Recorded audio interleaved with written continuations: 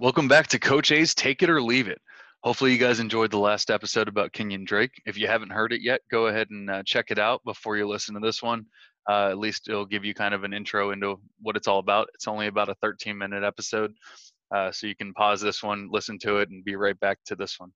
On today's episode, we're going to keep it short and sweet, just like we did last time.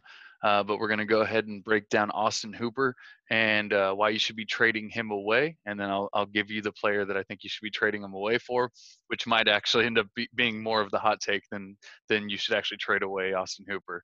I know that there's some people that kind of fell in love with him last season, but I haven't heard too much hype on him.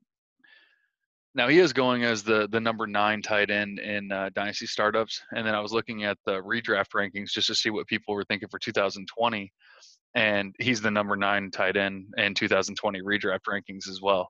So I mean, it kind of seems like that's where people kind of have him, and obviously it's probably the landing spot. People were kind of hoping he was either going to stay with the Falcons or go to a place that really needed a tight end, or didn't have a lot of options, and obviously that's not necessarily where he landed, but still top 12 ranked tight end nonetheless. Number 9, there's plenty of people out there that could probably use the number 9 tight end on their team. So let's dive right in. Okay, so if we look at his 2019 season, which was obviously pretty good, I believe at one point, maybe by mid-season, he was actually the tight end 1 overall. But if we look at those weeks and break them down, he actually had about half of his points, actually a little bit more than half of his points from 3 weeks. So his season total points. Now I know he missed 3 games, of course, but still, he was the tight end 1, the tight end 2, and the tight end 3 in weeks 3, 4, and 6. So right there, that kind of tells you, or kind of explains how he had such a great season. But it was really just kind of those 3 games. Not to say that he didn't have other good weeks.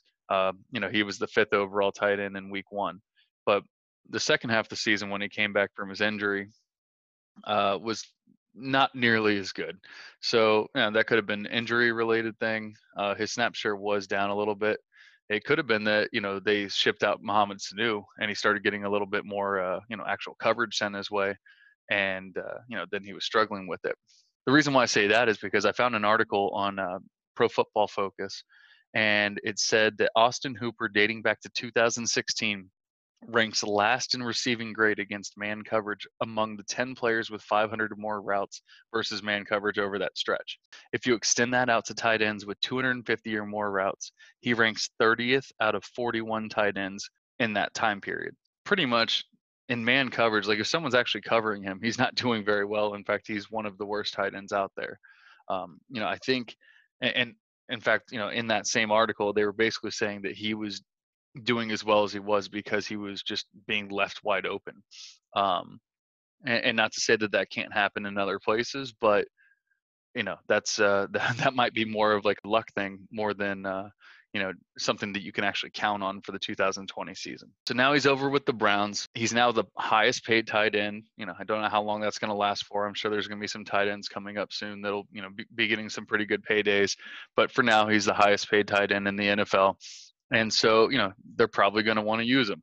They're not going to pay him, I think it was $44 million to just sit on the bench. That's not going to happen. But we learned a lot from Kevin Stefanski last season with the Vikings, and we saw that he liked to use 2 tight end sets, the second most in the league, only behind Philadelphia, which we all know what happened with Philly, and they kind of had to use their tight ends like that, even if they didn't want to. So Stefanski used 2 tight end sets, the second most in the league, which was 54.8% of the time in Minnesota. I would actually say that he has a better situation or better tight ends in Cleveland than he did in Minnesota in Hooper and David Njoku. So there's a chance. Obviously I can't say exactly what he's going to do, but I'd say there's a chance that they're actually going to run 2 tight end sets more often in Cleveland than they did over in Minnesota. And I mean, it's kind of the same thing where they're going to want to run the ball, but they're going to be running a lot of those 2 tight end sets. The thing is Austin Hooper and David Njoku aren't really known for their blocking. So if they're running 2 tight end sets, it feels like there's a good chance that they're actually going out for passes more than they're actually, staying in and blocking. Not to say that they won't, but neither one of them grade very well on that prospect. So you're probably wondering who I'm saying you should trade Austin Hooper for. Well, the funny thing is, I'm actually saying to trade for his teammate David Njoku. I really haven't put it out there that much, but I did make a post on Twitter about a week ago or so, saying it was right after they picked up his 5th-year option, and people kind of soured on Njoku because they picked up his 5th-year option, and they said, he's stuck behind Hooper, so now it's another year being stuck behind Hooper. But the truth is, I don't think he's going to be stuck behind Hooper. Like I said, they're going to be running 2 tight end sets more often than not. More than half the time they're going to be running 2 tight end sets. And so Njoku's going to be on the field quite a bit. Maybe not as much as Hooper, because like I said, Hooper's the highest paid tight end in the league. So, not quite as much, but, Hooper was seeing about a 80% timeshare when he was in Atlanta. There's no guarantee. There's no guarantee he's going to be up in the 80s in Cleveland, but even if he is, let's say he's at 80% and Njoku's at 55%, is that really that big of a difference to where you could say that one's just completely that much better than the other one? So the reason why I'm bringing up Njoku is because whether you're looking at dynasty or redraft purposes for 2020, Njoku's going about 28th, 29th, 30th in rankings and dynasty startup ADP. So you're talking about the difference between the 9th overall tight end in ADP and the 28th overall in April ADP. So obviously you're getting him at a huge discount, and it kind of turns into the same trade that I was talking about last week, where I looked at it on a couple calculators once again just to kind of get it, gauge the public interest and see what the public would think. And it said that you could get Njoku and 201 for Austin Hooper. So, once again, we kind of went over it last week, but, you're talking about possibly Jalen Reagor, Justin Jefferson, Denzel Mims. I mean, if you're a Ruggs fan, Henry Ruggs, Keyshawn Vaughn. I mean, obviously there's a lot of guys that are going around that spot, especially in Superflex leagues, that you could be adding on top of Njoku. Now you're probably saying, okay, but like I need to win. I'm contending this year, so I need to win, right? All right, so let's just look. Once again, like I said, their rankings for the 2020 redraft league are pretty similar. They're basically the 9th and the 30th overall tight ends. But I can't imagine that Njoku actually ends or finishes the season as the 30th overall tight end. First of all, I don't even think there's that many tight ends that are actually going to touch the ball in the league. And secondly, you're talking about the 30th overall tight end had 50 points last season. So if Njoku's on the field 55% of the time, around 50% of the time, like there's just no way he's going to have 50 points next season. It's just not going to happen. Those kind of guys were either guys that were injured, the guys that were around that 50-point mark. They were guys with injuries. They were guys that, didn't see the field very often. They were rookies. There was a lot of different things. And if you look at who's in between Austin Hooper and David Njoku, there's not that many players that I really think are going to take like massive leaps from last season. A lot of people really big into Noah Fant. Well, Noah Fant got a lot of competition going his way this season as well. So there's no guarantee that he's going to make a giant leap. I like Noah Fant, but there's a lot more mouths to feed in Denver, and you're talking about a second-year quarterback that played 5 games last season. So, there's a lot of up in the air in Denver as well.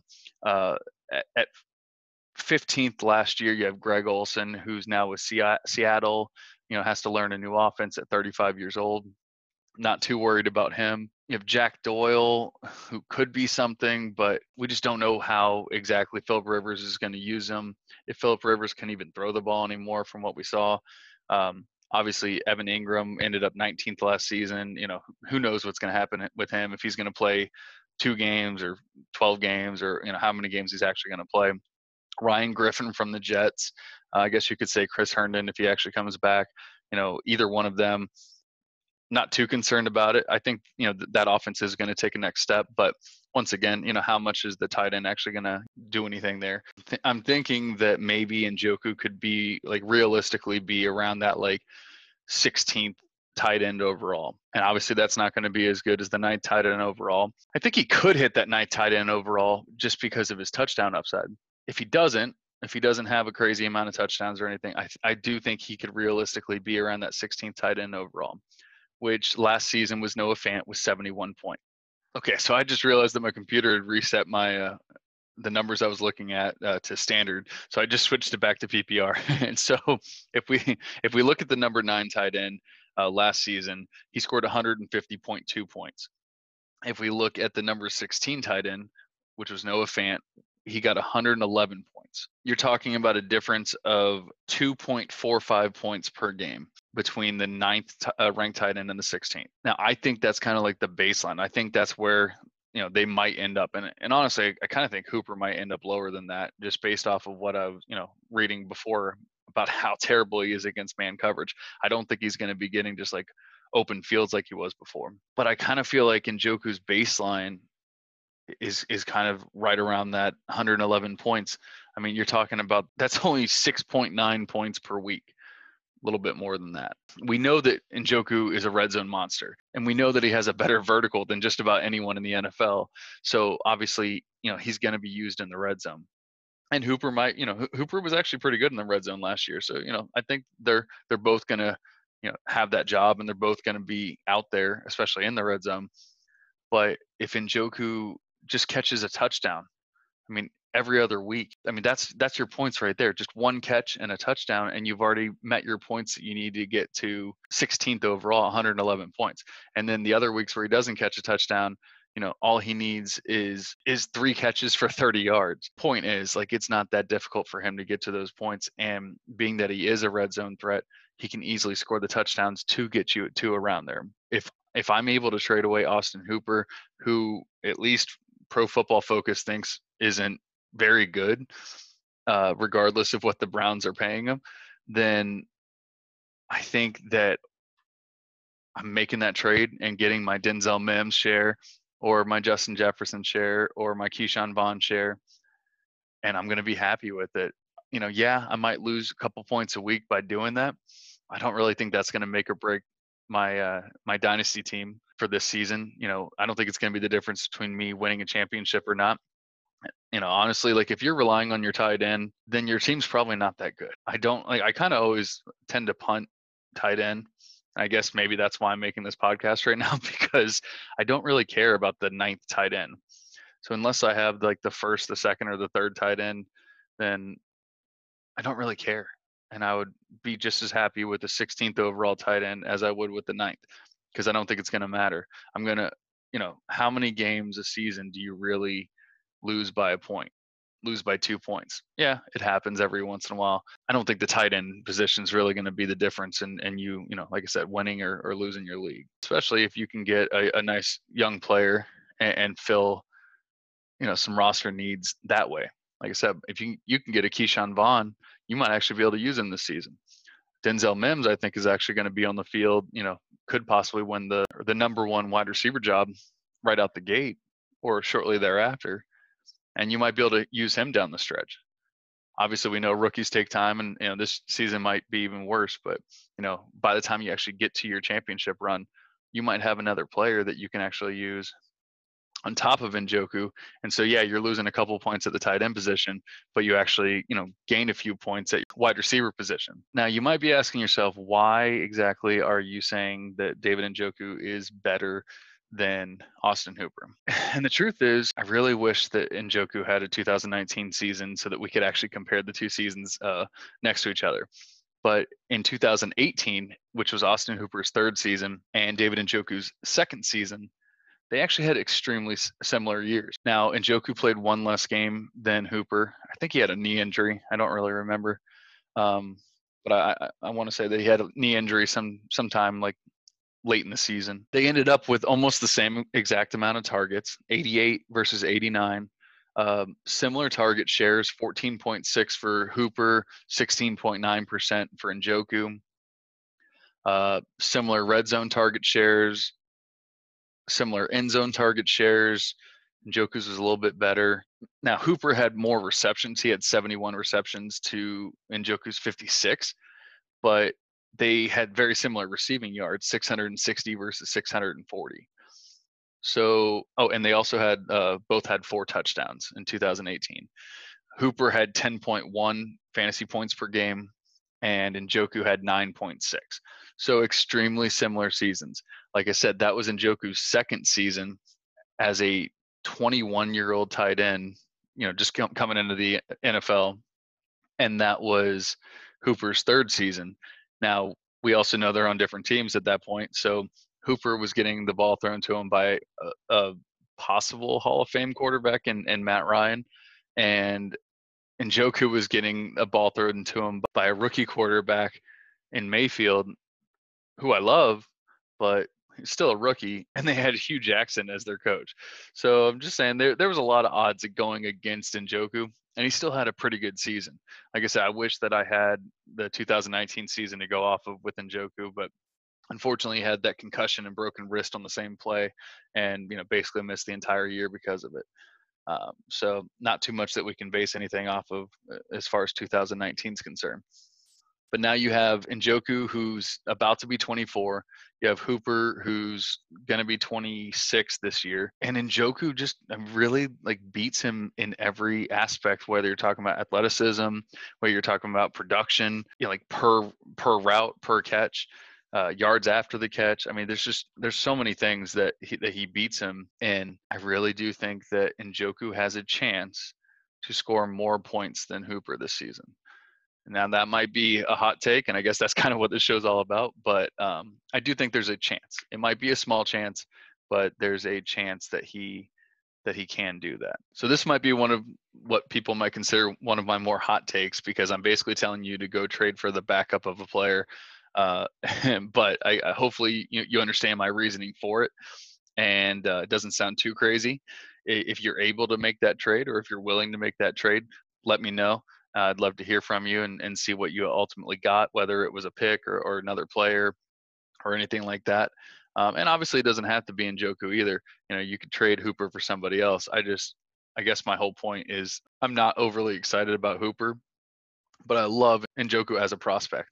So I would love to get him on my team. Actually, I already have him on basically every league that I have. But if I didn't, I would love to get him.